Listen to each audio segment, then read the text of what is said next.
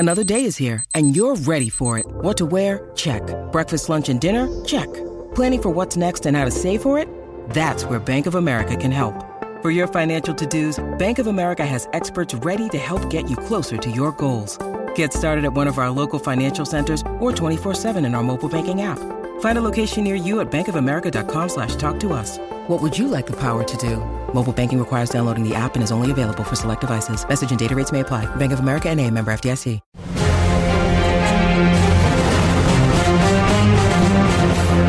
Phase 0, episode 24 starts right now. I'm your host, Brandon Davis. We have Jenna Anderson. Hey, everybody. Aaron Perrine. What's going on, BD? And Jim, the swinging punch thrower Viscardi down there. Mephisto himself, as the entire chat is saying. Hype, stay hype. Let's go. This was an amazing episode of Loki. I want to talk about it. No, it wasn't. But let's. Are you shitting me, Brandon Davis? No, I am not. I am not. So we're about to get into that. But the Loki is for the second half. Jim, this is why you're in jail all the time. Good God. Okay, listen. I'll wait. All right, listen. Okay, so we have Loki episode 3 breakdown. Full spoilers coming second half of the show. And first, we have a couple things we got to talk about. MCU news, if that's okay with you, Jim Viscardi. I mean, I guess it's not my show, so it doesn't matter. This is a variant of Jim Viscardi. This isn't actually this isn't the normal Jim we get. But yeah, so listen. I went to Avengers Campus this week. That's why my face is all red right now, because you cannot find sunscreen anywhere at Disneyland, California Adventure, or Downtown Disney. I made the mistake of not putting any on before I went out. I went to like 10 places. It got to the point where the employees were like looking through personal stashes in the counters behind the cash register to see if they had sunscreen, and they just don't have it anywhere at Disney.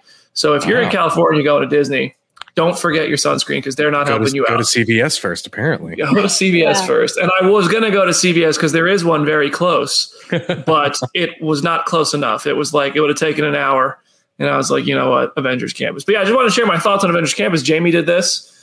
It was really cool. I mean, for me, the coolest part was the characters and the scenery. I thought the Web Slingers ride was fun, but you know, it wasn't Guardians of the Galaxy, if you ask me. And it certainly wasn't like the Harry Potter rides. I kind of wonder, was this designed like as an Iron Man ride at first?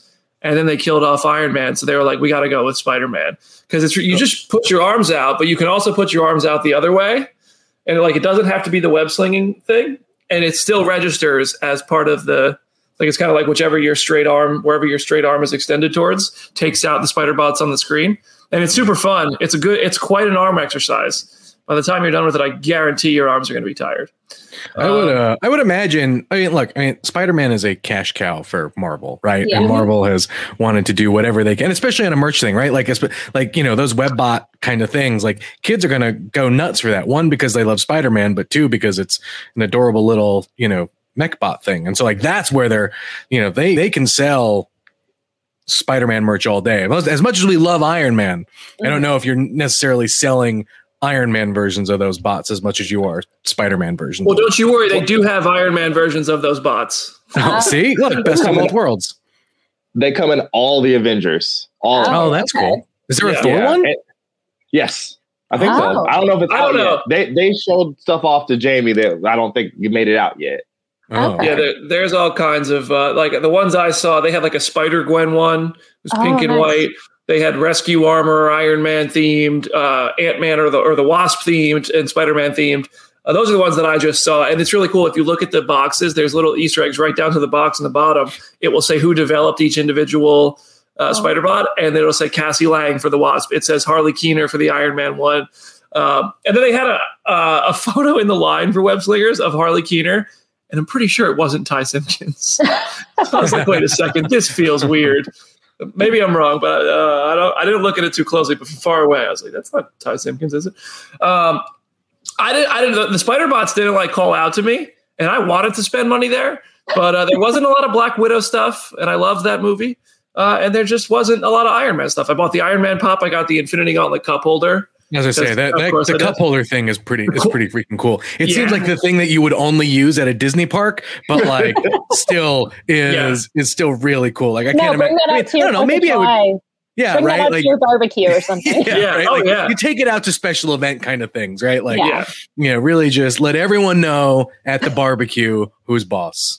Jenna, you're not sitting in the club with the Infinity Gauntlet holder in the club.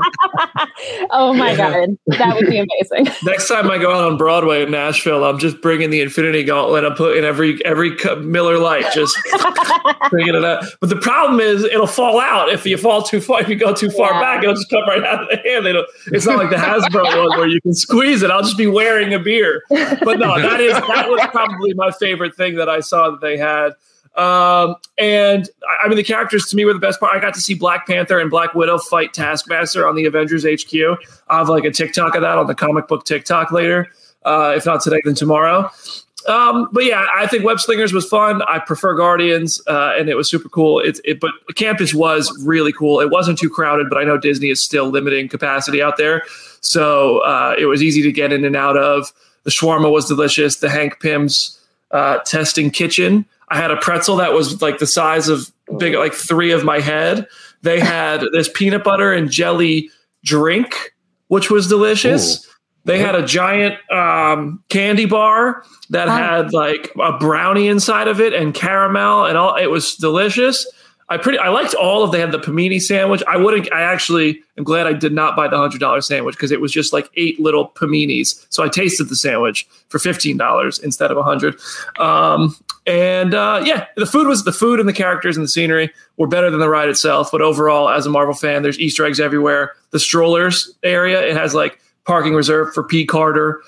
You could find like the Mary Janes, like a band, like logo. There's all kinds of little Easter eggs in there that I took a bunch of pictures of, and you'll find those on the comic book Instagram soon. But yeah, anyway, if you want to talk more about Avengers Campus, I wanted to share my thoughts. Jamie did a great job covering it already on this show. So we can talk more on Twitter. I'm going to stop boring everybody here. But I'm going to continue because I feel like I'm the only one who can speak to this because I saw Black Widow. Jim, you saw Black Widow too, right? So I sure did. Okay. Sorry, Jenna and Aaron. But Jim and I are going to have to discuss this one. Feel free to jump in. This is spoiler free. If you guys have questions about our reactions, feel free to throw them at us. And to be clear, it's not a review. These are just like first impressions. Mm-hmm. Not review, but reaction. I loved it. Yes. It's great. That's not a review. Obviously.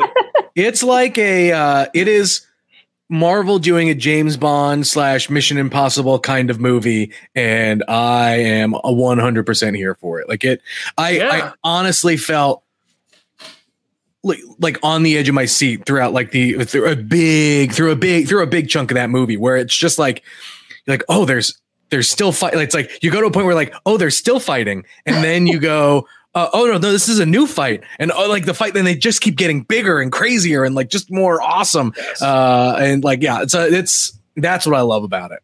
The tension is great. The it kills you several times emotionally. I mean, it was really good. Somebody needs to get Natasha Romanoff off of these high spaces because several times in the movie she just keeps falling, and I'm just looking like, why? Like I'm just like every time. But it is really, I think they do a really good job of giving all the Natasha fans who wanted closure really good closure. That's all I'm going to say. It's really satisfying for Natasha fans who know that she's been due for a real story for a long time. It's excellent. And if I say anything more than that, it might be considered a review. It's one of the best solo films. Take out if you take Avengers and Guardians and like Civil War out, like the only movies I would say that you could say are better that are solo movies are like Iron Man. And this is going to be very like people are going to have different opinions on this. It depends on your taste, but like it's right up there for me with like Iron Man, Winter Soldier, Black Panther, and Ragnarok, and it's better than Iron Man 2. It's better than Iron Man 3. Better than it's a great movie. Anyway, I'm very interested to see what people think. The cast is really good together. Yes, and it's in no way like a filler movie, despite being a prequel. In no way is it a filler. Anyway, okay, I'm gushing over. I think we'll have like an actual review. Yep. Which will be obviously very different from what we. It does have a post-credit scene, and it's a doozy. I'll say that. I can say that. Yeah, it's I'm not touching that. That's it. I'm just saying. I am confirming there is a post-credit scene. I'm not taking it any further than that. That's it. That's it. That's all we can say. Stay through you knew that. You knew to stay through the credits. You're on phase 0. You're a Marvel fan. You knew, and we love you for that.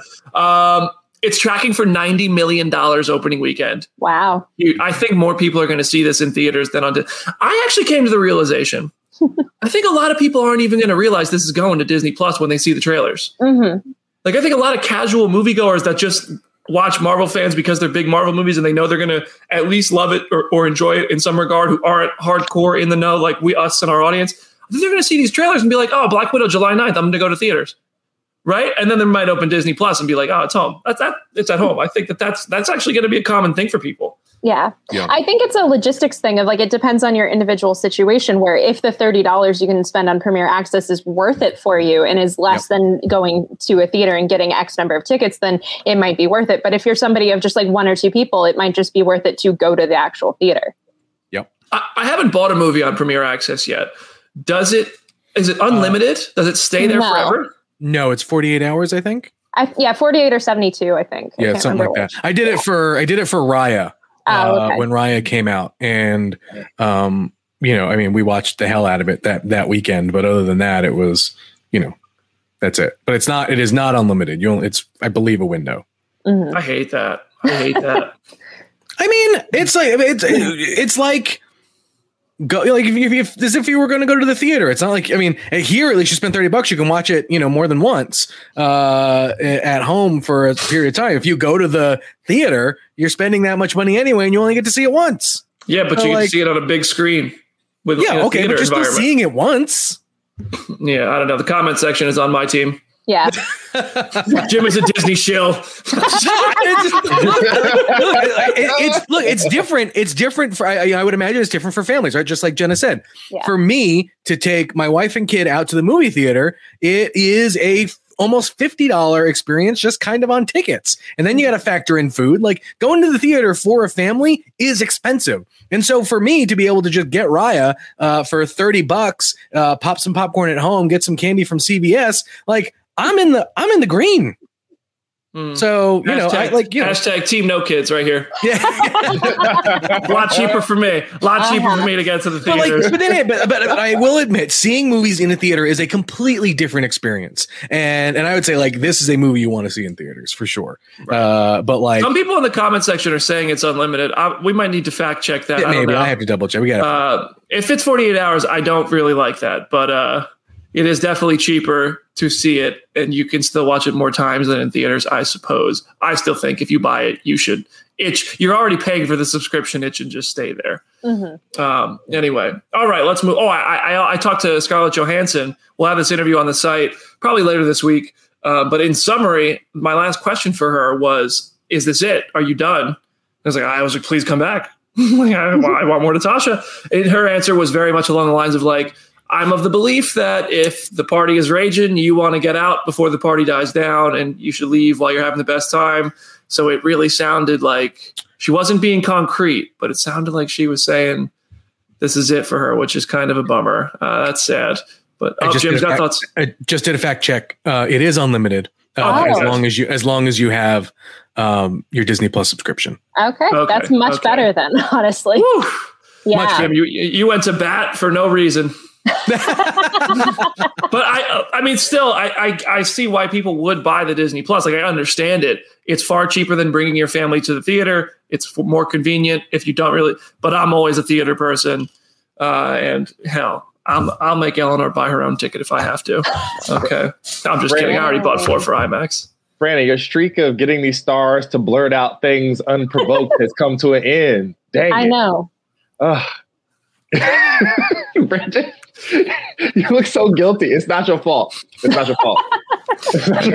Well, it only happens when you talk to the cast of Fast and Furious. Yeah. It only happens when you talk to the cast of Fast and Furious that they just start saying things they're not supposed to say. All right, let's move on. This was a big debate on social media this week. I know where I fall on it. Very interested to see where you three fall on it and where the comment section falls on it. I think I know where the comment section is going to fall. No physical media for the Disney Plus shows. Trash. I hate that. I think it's, I mean, I understand it from a business perspective. You want to watch it again? You got to subscribe. Doesn't mean I like it. I completely agree. Like, I think it's a thing. I love physical media. I love the fact of like having a complete set of something or just having the physical manifestation of a thing. And so it sucks that we don't have that. And it's also just an accessibility thing because I know people who don't have the capability to subscribe to Disney Plus or even like a TV to play it on. And so like they've been waiting like, oh, is it at the library? Is it going to be like ever on DVD? And it's like, not really, unless you like were to go find like another person's account or something. So it just kind of sucks that it's limiting more people who can watch it. And even, I don't know, at a certain point, it feels like after the show's been out for a year and a half or whatever, why not put it out on DVD and then get people to watch it again and talk about it again? I wonder if this is something that they may reverse course on after like a year or so. Let time pass for this stuff to happen. Where look, Disney is the king of the mountain when it comes to collectible things, and so that if there is an opportunity for Disney consumer products to come out with some form of a collectible for these things, they're going to do it. And so while I understand like them having to come out and say, no, it's not going to be a thing now, but like, we're going to get maybe like a year anniversary or like, we're going to get like a phase 1 Disney Plus box set kind of thing for like the first 3 shows. Like the potential is unlimited for the mountains of cash Disney can make by putting this out. And so like, I get why they're saying it, but I almost think it's a bit of a red herring. I'm just thinking back to when I was a kid, and the idea of the Disney Vault terrified me much more than it should have. Of just like, oh no, this movie's going back to the Disney Vault. I need to get it on like VHS or DVD immediately. That's what I mean. They're the kings of that. Yeah, so it's like you could do something like that with these shows. Of say, we're going to run like a DVD run for X amount of time, get it before it's gone, and then that way people do have the physical collector's item. Yeah, Aaron, you look like you got a bunch of opinions. It's really wild to think that they would turn down free money because everybody wants to buy this stuff. Like I'm with Jim. I can't believe I'm like Jim is totally right. Like I could totally see like a year from now. Remember how all the Disney Plus shows started? Here's all 4 of them in a big box with all the special features and everything together. But they're not doing it out the gate is wild. It reminds me of them not making the Baby Yoda toys. When Mandalorian first came out to hit while the iron was hot. Because like Brandon and you guys, I don't know if you noticed, but they actually put all of the comics from the WandaVision that inspired WandaVision back into production and they've been selling. Yeah, they've been sold out like crazy. Yeah. In the beginning, they were like, oh, we're not reprinting any of that. And then once the demand was there, they went ahead and started rushing it up. Like it was like, okay, let's get this thing going. So, at some point it's probably going to go. And I know for all of us, because we collect things and all the other facets of our lives, you've seen how much physical media has become more important in the last year. As someone who tried to buy some GameCube games and stuff over the last year, like physical media is not going anywhere. It's not going anywhere. Yeah. And there's going to be a gap on your shelf, BD. This is not okay. This is what kills me. You're not going to be able to post any photos of your stack anymore, Brandon, because there's going to be things missing. I went on Google and I found somebody made a WandaVision DVD cover sleeve. Yeah. And I downloaded it, I resized it in Photoshop, I put it on my phone, I went on the Walgreens app and I had it printed. And then I went to Walgreens and they were like, we actually can't give you that because it would be a copyright issue where we can't print it. So I'm about to go buy a printer, fill 3 sleeves with these Disney Plus shows just so I can have the complete stack of Marvel titles because it kills me that it feels so incomplete. Oh, where's Jim going? We lost. Talking about. Oh shit! I just knocked the whole. Sorry, I just knocked my favorite. One of my favorite pieces of promotional marketing that is physical media is what Paramount did. What Paramount did for Bumblebee. Yes. This legit works. I can watch Bumblebee on VHS. Wow. That's amazing. Like they never sold it or anything. VHS player? What? Of course, I own a VHS player. I mean. I do now because I got this and I was like, I need to see if it works. And so I went on eBay and bought a VHS player. But yeah, no, I mean, like that's a really cool. Yeah, it's just a cool thing, right? And again, like, it goes back to what Jenna said about like the whole accessibility thing. So people don't have like the Wi-Fi to watch this stuff or the internet to watch this stuff or whatever, and so they have to look.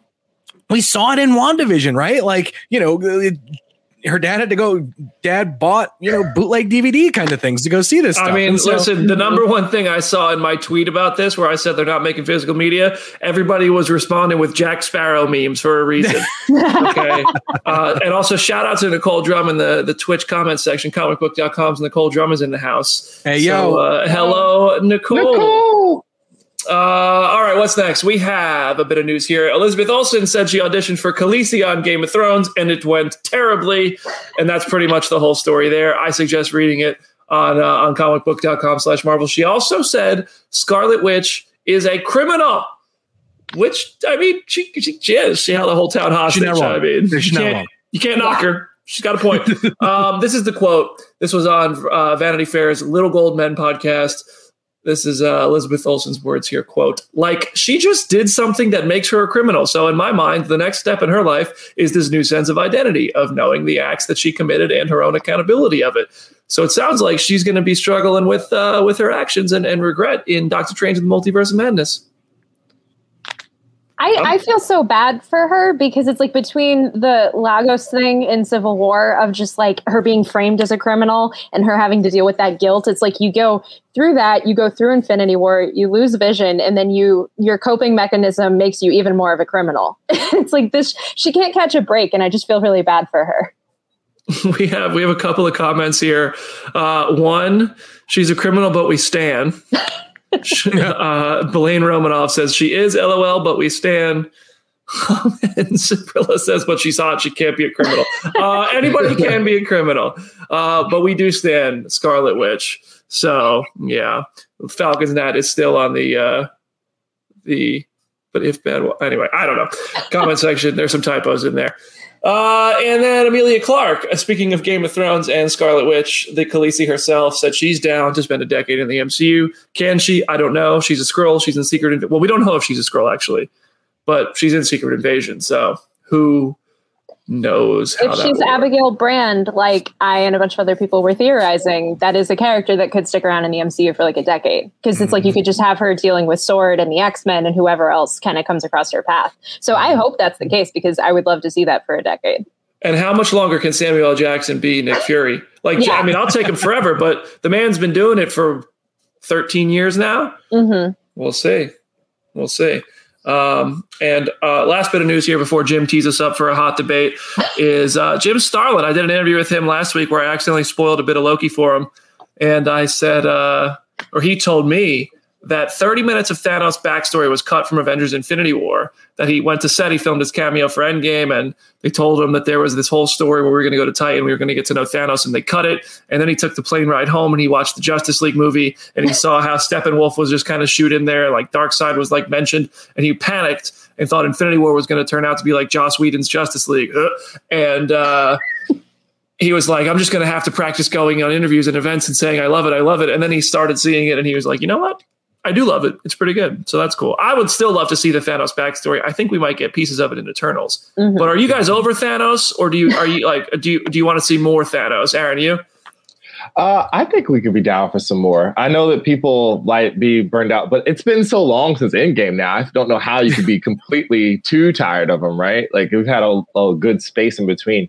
Also, I mean, the more pedantic ones among us might want to know why the Eternals didn't stop him or get wise to his schemes beforehand. So yeah, I'll be down for some more. If you talk to God, what's his name? Deadpool guy. What's his name? Ryan Reynolds? No. The guy who created Deadpool. Rob Liefeld. Oh, Rob Liefeld.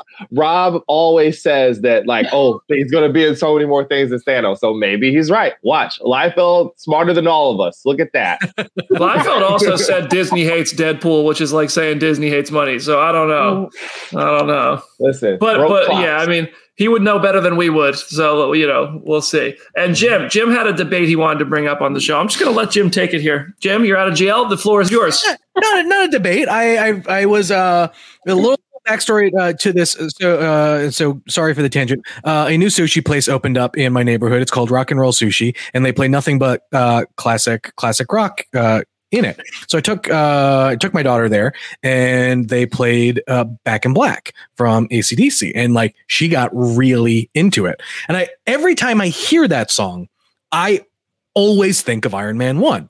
And there have been a number of phenomenal needle drops in the MCU, but I think the best one is Back in Black in Iron Man. So I open it up to the group to say, what do you think is the best needle drop in the MCU? I got a ton of great responses on Twitter. Obviously, Immigrant Song from Ragnarok is a big one. But I was curious to some of your thoughts and see what the chat thinks. Chat, best needle drop in the MCU. Let's go. WandaVision had some really good ones. Dude, Voodoo Child is my number 2. The way that came in is like, I freaking love that one. Mm-hmm. I also like what AC/DC song comes on is it AC/DC in the Avengers when Iron Man hijacks the comms and he shows up to help in the fight against Loki, that first fight against Loki. Mm-hmm. I forget which song it was. That was a good one. Oh, Shoot to Thrill. Oh yeah. Yeah. Uh-huh. Yep. He's like, hey, did you miss me? And this like AC/DC starts playing. That's a good one. Yeah. I answered in response to Jim's tweet, and I think my answer still stands, of Mr. Blue Sky. Every time I hear that, I just think of like Baby Groot just dancing around, and just that whole opening sequence in Guardians 2. So that is definitely one for me that is just, it gets me every single time. I have my favorite one. Ooh, okay.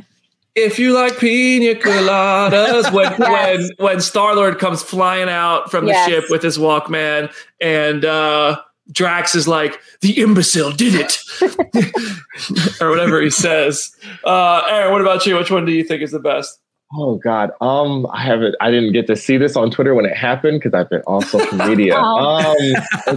Smart, good for your mental health. You're probably just enjoying the playoffs with Phoenix dunking on the Clippers last night. My parents are here in California with me, so like I've just been hanging out with them and not thinking about anything. Empty brain's been nice. If I've had to guess, I suppose. Oh, man, this is so hard because maybe Trouble Man when Steve wakes up at the end of Winter Soldier. I mean, is it Winter Soldier when he wakes up at the end in the hospital bed? Yeah, and he's like on your left. I always thought that was cool. Also, I was like, what is this world where Marvin Gaye is playing in a Marvel movie? My Lord, what is going on? Wait, what's the mention for Homecoming? What's the song in What song plays in Homecoming? I'm gonna feel real dumb when I realize I forgot something good here. I can't remember. I do like the song when Peter first shows up in Civil War. Like that needle drop is a very cool one. But I can't remember. Is your left hand free? Yeah. Oh, your right grip. I think. What's that? Yeah, I think the chat is saying Blitzkrieg Bop. Maybe. Oh, in Homecoming, Jay sings that left hand free in Civil War. Mm-hmm. Let's go is in Homecoming. That song's in Homecoming. All right. Well, that was a fun debate. I mean, I don't think we have an answer. I guess everybody. I think the answer is Immigrant Song in Thor Ragnarok. Mm-hmm. But that is a good one. I think my favorite use of Immigrant Song is that fan who put it over Thor showing up in Infinity War. Mm-hmm. I love that usage of it way more. That's not even an official one, but that one is great. But that was the only time we heard the Avengers theme in that song, in that movie. That's true. And it was like, it hit so hard. It brought straight joy to my whole body. That was the best entrance. Yeah. All right. We're going to take a quick break. I suggest watching the Suicide Squad trailer if you haven't already. It's fantastic. We were talking about it before the show, and I just had to give it a shout. James Gunn's new movie looks brilliant. As of right now, that's my most anticipated movie of the year. The only thing that can top it is if Spider-Man No Way Home delivers just a bombshell of a trailer.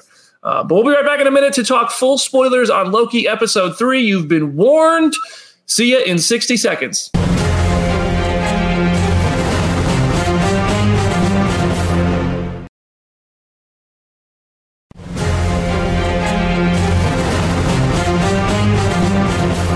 Welcome back to Phase Zero, Episode 24, where we are diving into Loki Episode 3 spoilers the same way I just found out during that break that Scarlett Johansson is diving into a Tower of Terror movie.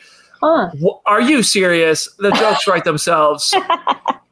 She's in a movie about a theme park ride with a falling elevator. Come on. I I'm not making any jokes about it, but Scarlett Johansson is going to be in a Black Widow is going to be in a Tower of Terror movie. All right, Loki episode 3. Full spoilers ahead. If you have not watched Loki yet, this is not the place you want to be. I'm making sure that was a real discussing film tweet. And yeah, that's a real. It's real. It is real. It's real. That is a thing that is happening. I'm tired of fake discussing film tweets. Verify discussing film. Twitter, verify them. Yes. It's a good account. They deserve the blue check. All right, Loki episode 3. We're going to go around the horn with reactions. I'm going to go last, even though I gave you a taste of my thoughts at the beginning. Aaron, you're at the top of the screen. What do you think? So me and Jenna were joking before the show. This is the highest production value episode of Doctor Who ever put on film. That is wonderful. That's great. It was good times. A little bit of Snowpiercer sprinkled in as well. That's exactly it. I felt like I was watching Snowpiercer. I never thought I would enjoy a show where the primary basis for it is just two people having a conversation outside of like Joe Pera. This is delightful. I have no idea where we're going. It's amazing. You could kind of guess where we were headed in the first 2 shows. No clue where we're going. It's been fun to watch so far. Tom Hiddleston is light. Sophia is amazing, bouncing off of him. So yeah, I enjoyed it a lot. Jim, you're next on the totem pole here. Dude, my only real gripe with this episode is you can kind of tell where the seams are, right? From a production value standpoint. Like I actually raised the question that I thought this may have been filmed kind of Mando style, where it looked like you can kind of tell that like the surrounding area just like didn't feel as authentic. It didn't necessarily take me away from it, because one of the things I also love about this episode is the way this show uses color is absolutely phenomenal. It feels like a late 80s comic as far as like coloring goes. I love the use of purples. I love the use of greens. Like it is just it's so awesome in that way. And look, I don't know how they're going to get out of the predicament they're in. And I absolutely love that. Like they have left no real way out short of, my guess is maybe Mobius finding them and zapping them back to wherever like they need to be before the end of the world. Like that's the thing that Mobius knows that not necessarily everyone else does. Like that is whatever. And look, you gotta give Marvel the respect for going out and saying, yep, Loki's bisexual. First bi character confirmed in the MCU. Boom, nailed it. And it's like, that's great. And like I said, there were a lot of aspects of this that I could see. I could see where people may not like it. I'm very curious to hear what you thought. Why, Brandon? But I don't know. For me, this was it was like a why is Loki? Why is Loki? What is Loki? And all of that. And this is a character that we've gotten a lot of development from over the years, but we've never gotten development like this. And it just makes me appreciate a lot of what Tom Hiddleston has done prior to this and what we may get after this. So that's my rant. I love it. There you go. Jenna. I completely agree. Like, I thought this episode was really great. Like, the Doctor Who comparison was out of love, because I feel like that the way that they handled it is something that we haven't seen in the MCU. And I think they did it in a way that was still really captivating to watch. And yeah, the bisexual lighting was working overtime in this episode. Man, so and great. I love it. Like, that is something that I am always here for. And they did it. Like, they used it so perfectly.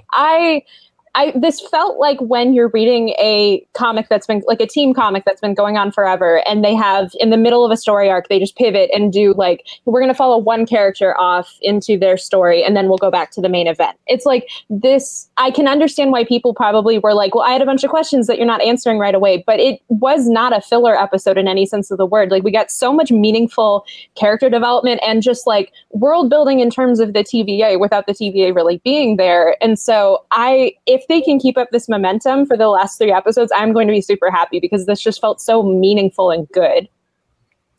Yeah, I mean, there's a lot of things I liked in the episode. Like, I thought it was very okay, though, overall. Like, because mostly I think that's because the episode 2 ended on such an epic cliffhanger And then this one felt like a side quest that was such a strong diversion to keep us from getting to fill time from getting to that answer. And we got great character development. I love the big reveal that Loki is bisexual. That's confirmed in the MCU. Like, that's such a big W during Pride Month. Like, that's so great to finally have them there. Move over, Joe Russo. On the same day that Marvel Voices Pride comes out in comic shops, which is pretty cool. Yeah, like it's like, and that just felt like. And I saw one comment like, they're woke in the comment section already. It's like, I know we're going to get that kind of crap. Like, that's a one-way ticket to getting banned from our comment section, first of all. But also, like, shut up. Like, it just felt like it fit. It was organic. It fit. Jamie is here. Jamie Jirak is on the show. Oh, Jamie's in the house. Yeah. I'm so happy. We summoned you. I'm sorry I'm so late. No, I love it. No, that's honestly my fault perfect. for not asking you yesterday if you were going to be on the podcast today. I waited until this morning to recruit everybody for the show today. So that's on me. Welcome to the show, Jamie. What did you think of Loki today? Oh, I think we know what I thought of Loki. Honestly, they confirmed he was bi, and then I blacked out. I don't know what else happened in that episode. I have to rewatch it. I've never been so happy in my entire life. I may have been up late celebrating a little too hard, to be honest. I respect that. I respect the hell out of that. I love it. I mean, that is such a big W. Like, I love that. I love that they did it. It was in that promo where he's gender fluid, and then it's like, all right, is that as far as they're going to take it? Like, is that what they're kept qualifying as the representation here? And now they've gone all in. Who knows? Maybe we'll. I don't know what's coming, but who knows? Maybe we'll see a love interest too if they want to push it even further. I think everybody would be okay with that. Yeah, I think so. whatever. One of the other things I wanted to bring up is kind of the I don't know, maybe it's because it's Loki and he's unpredictable or whatever, but his like fighting style is very it's not consistent. It's where it's like you'll see him like shoot some like magic stuff out like once or twice. I'm like, man, if I was Loki and I had that, I'd be blasting people left and right. Like, what, like, what's going on here? I mean, I understand that, like, I guess it's a PG-13 ish kind of thing, so we can't see Loki just straight up stabbing people, but like there's just like it was just like little kind of things like that where I think it bothers me more with Tom Hiddleston, because I think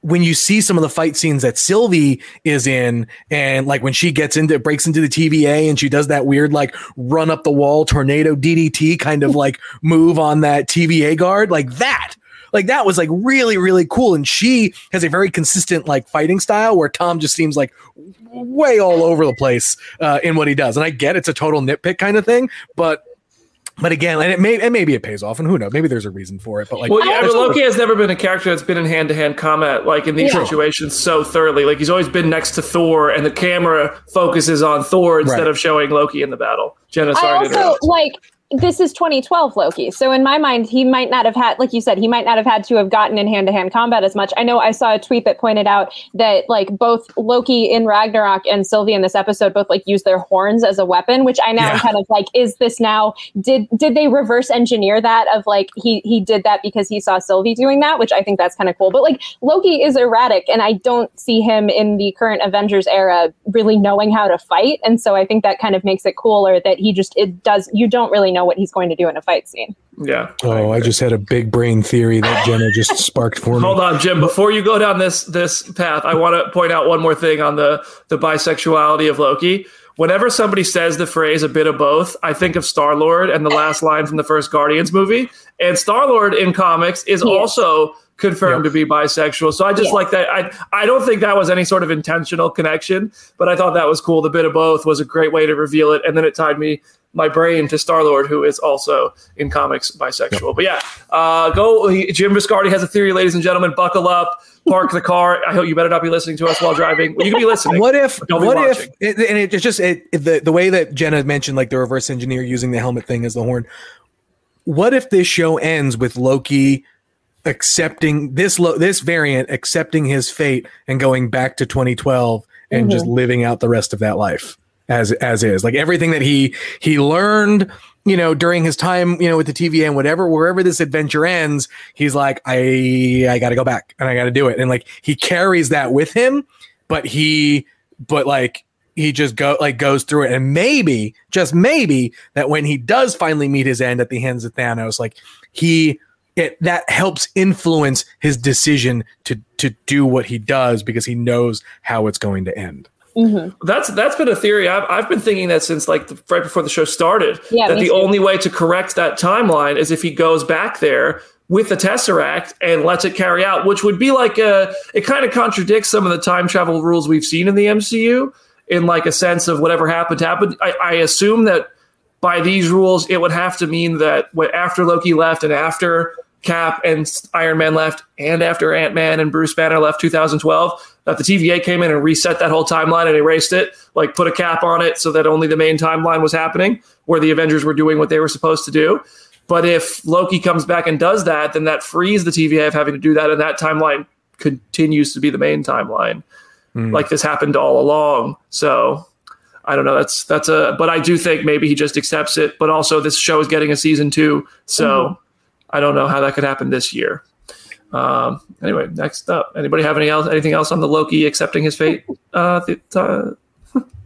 conversation?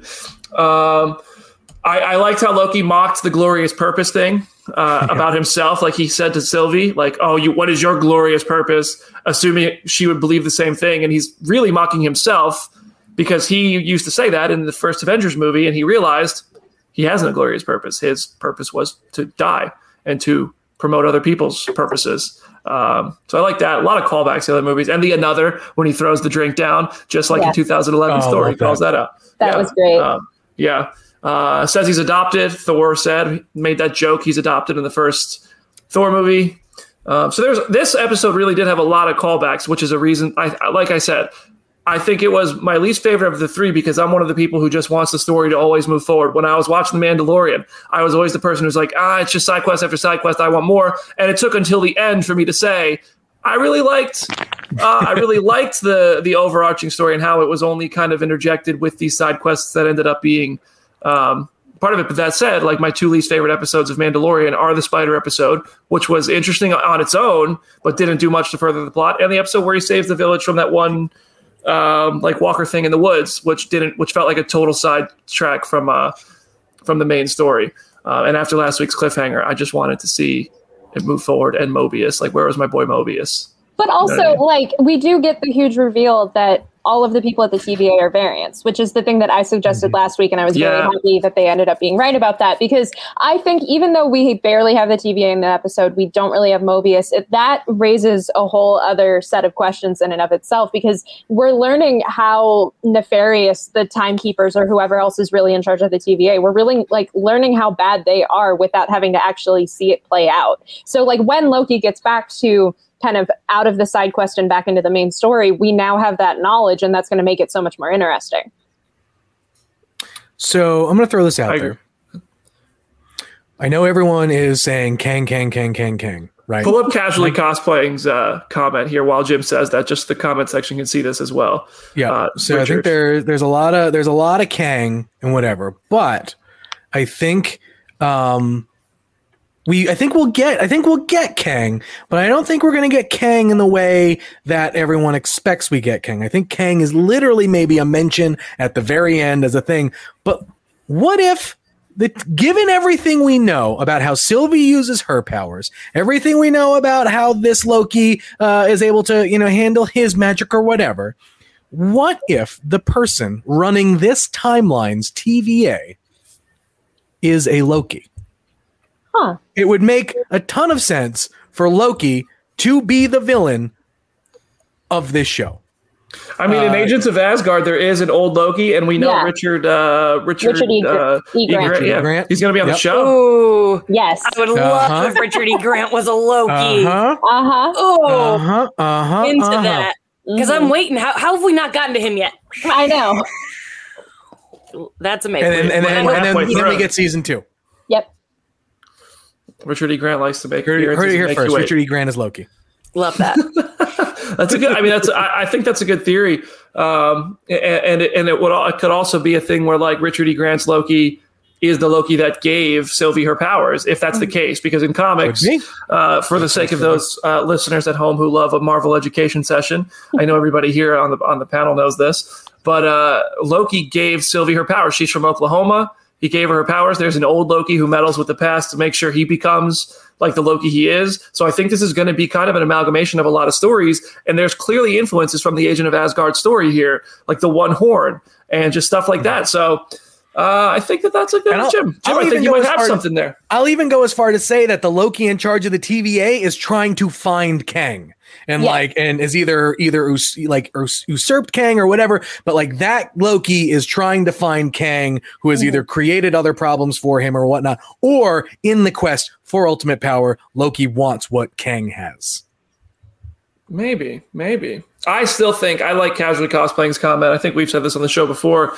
I think that all 3 timekeepers are made up and Kang is in charge of the TVA. I also I feel like it could still be Immortus. I feel like it could be old Kang, and that is how him and Ravana's connection could be very similar to how it is in the comics. And old Loki could still be involved with that somehow without having to have him solely be in charge of the TVA. But the timekeepers look too similar to how Immortus looks in the comics to me for it to not be something that they ended up playing all the way through. Layla just confirmed herself to be a Loki variant in the comment section. Huge if true. I love it. Look at that profile picture right there in the corner with the 2 gauntlets. What a legend. Layla, happy birthday a week later, too. It's going to be her birthday for the rest of the year. I know. We're just going to keep shouting out Layla's birthday. Every Wednesday is Layla's birthday. She is going to be old. But she ages a year every week. She's like the Rick and Morty characters that are in that. Did anybody watch the new episode? Never mind. Sylvie, I liked the bit in the conversation where Sylvie doesn't have a vivid memory of her own life. She clearly says she can't remember everything. So I think either A, she's lying and she doesn't want to give Loki too much information, but to put the tinfoil hat on, because I love a theory. Maybe she's spending too much time in a different reality, and the memories from her past reality are starting to fade. Am I crazy? Anybody? I like that theory. Yeah. Thank you, Jenna. Thank you. Somebody's got me. Super Squirrel said, okay, but what if Mobius is a variant of Owen Wilson? I know that's just a joke, but I do think that there's more than one Mobius, because Renslayer clearly has more than one kind of informant and analyst and stuff like that. And I think the rings on the table was more than just a bit of, yes, Mobius has been here. He's worked with her before. He's been in this seat. I think she has different Mobiuses that she talks to, and I think it's going to be a real heartbreaking moment when our boy Mobius, if he doesn't get to ride a jet ski and he only gets to find out that he's just a pawn of the TVA, I'm going to be pretty wrecked. Mm-hmm. Ravana seemed pretty excited at the prospect of getting rid of Loki. She seemed pretty I get to type this loose in right now. Go ahead and kill him. I don't care. And then he's just like, Game Boy, take us out of the way. But I wonder how much she knows about whatever is going on above her, because she makes it sound like she's in complete control of what's going on when she was talking with Mobius, but it's pretty clear she did not want Sylvie to go up that elevator. There was no way she wanted her to get anywhere near whatever is hiding up there at the top of that. What is it? Is it a Marriott in Atlanta? Yeah. The Marriott Marquis in Atlanta. Okay. Yeah, she didn't want to get anywhere near the presidential suite. Jim, you trying to? Somebody's got a plane going by. Jim, you trying to take a road trip with me to Atlanta so we can go take some photos in the Marriott lobby? I got my TVA jacket right here. All right, I'm ready to go cosplay. All right, I think that pretty much covers the episode. The cliffhanger. Jim said he didn't see a way out for them when he was giving his reaction. And I have a theory on that. I think Loki has the time stone. Oh. Because if you look at when he reversed that building falling, outside of the TVA. We saw him use the telekinetic powers in the other episode, where I think it was episode 2, when he pulled the iRobot thing, the vacuum, to whack the kind of southern version of Loki, or Enchantress / Sylvie, in the face, which was the first time we saw him use telekinetic powers. But that's a big jump to go from pulling a vacuum to your hand to stopping a whole building. When he looked in Casey's drawer and saw the Infinity Stones, the only one he touched was the Time Stone. He had it in his hand. Loki did not. Do you really think he didn't put that in his pocket? Mm-hmm. Ooh, I like that. I like that too. Yeah. Jamie is trying to be here. Waving your flag. We love you, Jamie. We love you guys so much. If you're listening to this in podcast form and you can't see our faces, Jamie's doing like hand gestures and like wide eyes just to try to show signs of life down there. It is a party at Jamie's house, and we love her for it. We love her for it. But yeah, when it looked like Doctor Strange when he stopped the buildings from falling in Hong Kong. It looked a lot like that effect, without the kind of green mystical magic shield things. And his hands were off screen and he was facing it, so you couldn't see what he was doing exactly. Time Stone magic is green. It could match with Loki's magic. Hide in plain sight. Exactly. So I heard it fall back in the drawer, though, says Diamante Chan. Maybe, I don't know. I think it's possible, because how else are they going to get out of there unless somebody pops through a time portal to come get them? I'm hoping that Mobius saves the day. Yep. Maybe. He just pulls up on a jet ski, a flying jet ski. I need nothing more than for that to happen. So listen. What about the Bifrost? What about that? I thought that was a wave that they got. He just called Heimdall like, get us. Oh, right. Although we don't know when this is. I thought it was like 2070 something. It was 2077. Was there a date? Yeah. I may have missed that. Yeah, well, so they were the on Bifrost Lamentus. would still be dead. So unless somebody's rebuilt it in that span of time, like we don't know or it's it's on a different timeline and where that didn't happen or whatever. That is true. Yeah. I would love that would be the most satisfying way out of that, but I just don't know if they could pull Idris Elba to a Disney Plus show for one episode. But do you need Idris Elba? Can you just have it happen and then just like that gives us an episode on Asgard kind of thing, right? Like theoretically, we have to get an episode on Asgard, right? Like I feel like it would be weird to. I am full scale going to say this now, and I could be completely wrong. Go. I think we're going to get another conversation with Loki and his mother before the end of this is over. Oh, there is a lot of mama talk happening in these episodes. I like that. I totally think we're going to see Frigga and him have a conversation before this is all over. It might be the last. That would be a nice surprise. Rene Russo always. Yes. I would love to see it because Thor got his closure in Endgame, where he got to talk to his mom from the past, and she knows, like, she would see Loki and she would probably immediately recognize, just like she recognized in Thor, this is a different version of her son, and she needs to have a conversation. That's a great call, Aaron. I love that. Wisest person on the pod right there. This is all right. So Jim, it's Aaron. Okay, don't you try to put yourself in there. I will never not take an opportunity to put Jim in jail. Wow. All right. If you guys have any questions in the comment section, we will answer those. Type them as fast as you can so that we don't spend too much time doing our best Loki impression and stalling like I just did. And we'll get to them if we have any good ones. Otherwise, I think it's a good time to wrap up the show. A clean hour-long Phase Zero. Great hour. It's really, really blew by. You can hear it in Jamie's voice that she's trying. We love it. Loki singing. Everybody loved Loki singing. I was watching a video on YouTube. I feel terrible for not knowing the YouTuber.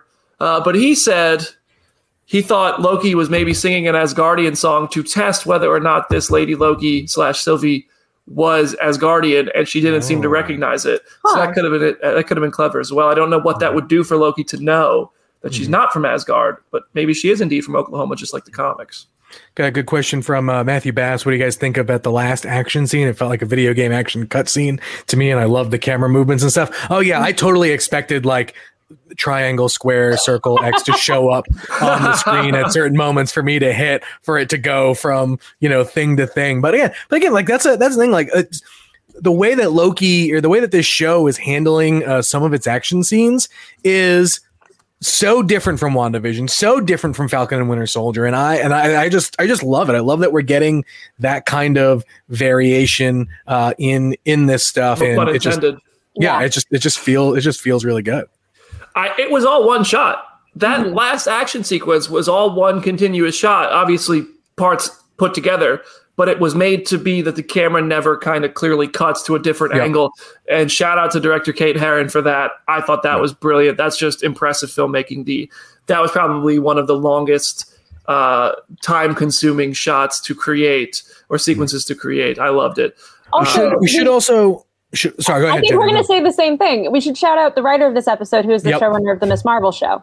Yep. So I know we had talked like months ago about like what her involvement on the show was, and so it was very cool to see her name on this episode.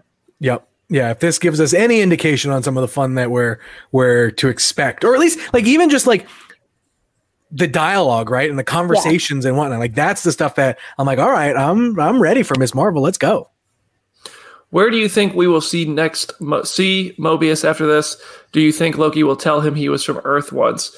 Yeah, I don't think Loki's a person who really holds back in favor of people's feelings. Yeah. So I think Loki will be pretty forward on that one. I hope so, but I think it's going to be a tough pill for Mobius to swallow, and he might not trust him right away. Might not believe him right away.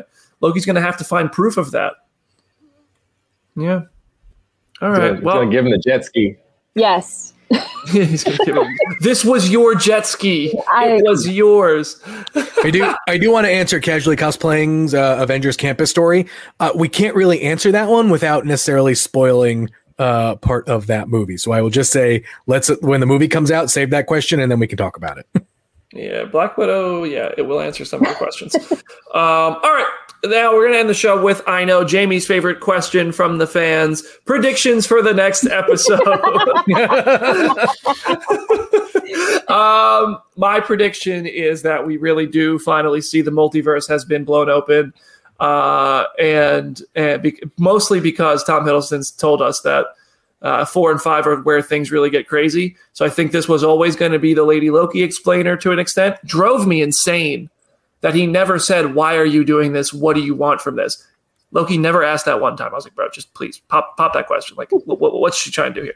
Never did that. So I think we will really get to see that. And by seeing that, we'll see kind of the outcome, the TVA's fallout with the timeline being bombed by Lady Loki. Jenna, you got anything you think you're going to see next week? I agree. I feel like we'll get some good like Mobius and Loki moments. I feel like we need to get back to that bromance because it has just been such a good part of the show. And like, yeah, with the knowledge that we have now, I'm really curious to see how Mobius's character goes. I really want more Ravonna. It feels like we have just barely gotten a taste of her character, and I really need to know like where they're going with her. So I hope the next episode gives us a little bit something there. Aaron, what do you think? I think that we still have the entire timeline on fire, and we took a bottle episode to ignore, like, or obfuscate that. I feel like there's some real havoc going on. So I think that, I guess if I had to have a wild prediction, Renslayer has seen Sylvie before, but maybe in their previous timeline, like maybe they'll be friends or something like that. There's got to be some sort of personal connection between the two of them. Or the TVA personally for her to just do all this stuff. She's like, it was years of planning, which I'm like, what happened in the years? Don't be shy. Share with the class, please. Tim? Richard E. Grant is Old Man Loki, and he is the one pulling the strings at the TVA. And I don't think we're going to get that next week. Next week, I think is going to be more. We have to drop the bomb on Mobius that, hey, sorry, you were not from the TVA. You were from Earth. That's the reason why you love the jet skis. And I promise you, we will get you on a jet ski. And that's the conversation I'm looking forward to. Because I kind of like the Ravonna Renslayer character. I wouldn't be surprised if the reveal is that the now that I'm stuck on this theory, the Loki that's running the TVA is actually Ravonna is portraying themselves as Ravonna Renslayer to keep everyone at bay. She knows everything, whatever, and that's it. So look, there are so many layers to my Loki is the villain of the TVA theory, or in charge of the TVA theory, that look, thought about it. I'm ready. That's actually really good. I like that. That's a good idea. Loki is posing as Ravonna. Or maybe Loki. Now I think Loki's going to be Loki. They're all scrolls. Because why else would the TVA be so focused on hunting down other Loki variants? Wouldn't because it make sense Loki that Mobius knows, is Loki? Huh? No, I don't wouldn't think it make. But wouldn't that make more sense? Because Mobius was the one who fought to keep that Loki alive. That's what I'm saying. I'm saying this Loki, the Loki in charge of the TVA, knows that the only person probably that could take him down is another Loki. And so that's why he's going around trying to eradicate or capture all of the other Lokis, because he doesn't want anyone else challenging him for the supremacy of the timelines. Wow. Jim, it's the one with Jet Li. You're just doing the one with Jet Li. Oh my God. Oh my goodness. Oh my God. All right, and Jamie, it is your turn. Oh, well, I can only assume that Mobius is going to learn the truth. And when he does, he's going to need some comfort and he will fall onto the lips of Loki in his need for comfort. I don't know. I never have guesses. I'm only ever going to say things like that when you ask me that question. And that's why we keep asking. There it is. I also want to say, I don't think we'll see Doctor Strange in this. I don't want to start that train, but it would make sense for Doctor Strange to be like, yo, what did you all do? But also maybe Enchantress gets the best of Loki and us, or maybe it's like a plan like it was in Thor the Dark World to fake Loki dying, like intentionally, like cutting off the hand intentionally. Where because we saw Enchantress's powers can make it look like a real scene, both to the person she's enchanting and to us, the audience. So maybe there's a scene coming where we really believe there is like a doomed situation for Loki or the whole world or something, and then it's all part of a plan where Loki has teamed up with Enchantress off screen. Yo, Aaron is looking at me like, what is going on? All these theories. I love this stuff. Jim had great theories. Like Jenna's got great stuff. Aaron came in with some zingers earlier. Like this is what I loved about WandaVision. Jamie had like the best suggestion that if they don't take it, I'm calling Michael Waldron and I'm saying, yo, you need to get Jamie writing Strange Multiverse of Madness. Listen, I love this stuff. I love the theories. Even when they turn out to be wrong, I think this is fun and I will do this all day. And the thing too, I almost feel that this show has to end because they made such a big deal of it with one of those branches going across that red line. Mm-hmm. Like my kind of a bit of theory all along was that, you know, there are multiple sacred timelines, and that the line that Renslayer says, and that, like, you know, the past and present has already been untangled, and the timekeepers are unfurling the future. So I imagine the future being this ball of yarn that's all knotted up, and that they're keeping them all almost like a loom in a way, all separate, because they don't want it to tangle that way. And so if one of those branches goes up over that line, it's going to hit another one of the sacred timelines, and that's where the trouble comes. And so it has to end with one like that trouble happening that causes the Multiverse of Madness, and that's what gets us No Way Home and Multiverse of Madness and all that other crap. Yeah. Guitar Slinger on YouTube said, "This is how we get Deadpool." Dude, I would not put it past him. It's a great way to do it. Yeah, I agree. Why This is how you get Toby. This is how you get Andrew. This is how you get Ryan. This is how you get Patrick Stewart to play Professor X for the rest of his life, forever. Let's go. 100 more years. But right? Like, right. Wait, I'm not even going to go there. I'm not even going to go there. Do not go to the Thaddeus Ross chat, Jim. Phase Zero listeners, remember Jim's Thaddeus Ross episode. All right, everybody. We're going to wrap up today's show. Jamie, congratulations on a wonderful day. I hope you recover. Drink some liquid for some fluids over there. Yeah. Yeah, there you go. There we go. Thank you. I need to do the same. Look at my sunburn. I am fried from Avengers Campus. Don't forget sunscreen at Disneyland. Jenna, any parting words today? No, it's just I am so glad that this episode exists. I'm so glad we got by Loki, and I'm so ready to see where we're going next. Jamie, anything for the send off here? Happy Pride Month. Yep. Woo! Let's go. Jim, what you got? I got nothing. I already said everything. Aaron, send us home. Guys, we're headed to some emotions. Bring some tissues next week. I think we're going to be sad. But not because of us, because of the show. We're going to bring the good feels when you come back Phase Zero next week. Fantastic 4+ Jim will bring the good vibes. You can go over to the comicbook.com YouTube channel. You'll find a full breakdown with all of the Easter eggs. Later today, you will also find interviews with the cast of Black Widow. We will have our director, Kate Shortland, interview, which we do have to remove one spoiler from before we can play it on this show. But that might be on here next week. And we will maybe get some special guests on the show, and that'll be really fun. I'm talking to Sophia DiMartino on Friday. If you have any questions, let me know. We will get all the Lady Loki answers that I can get. And that's it. Subscribe to Phase Zero. Subscribe, follow the Twitch channel, comicbook.com. Hit us up on social media. We will see you next week.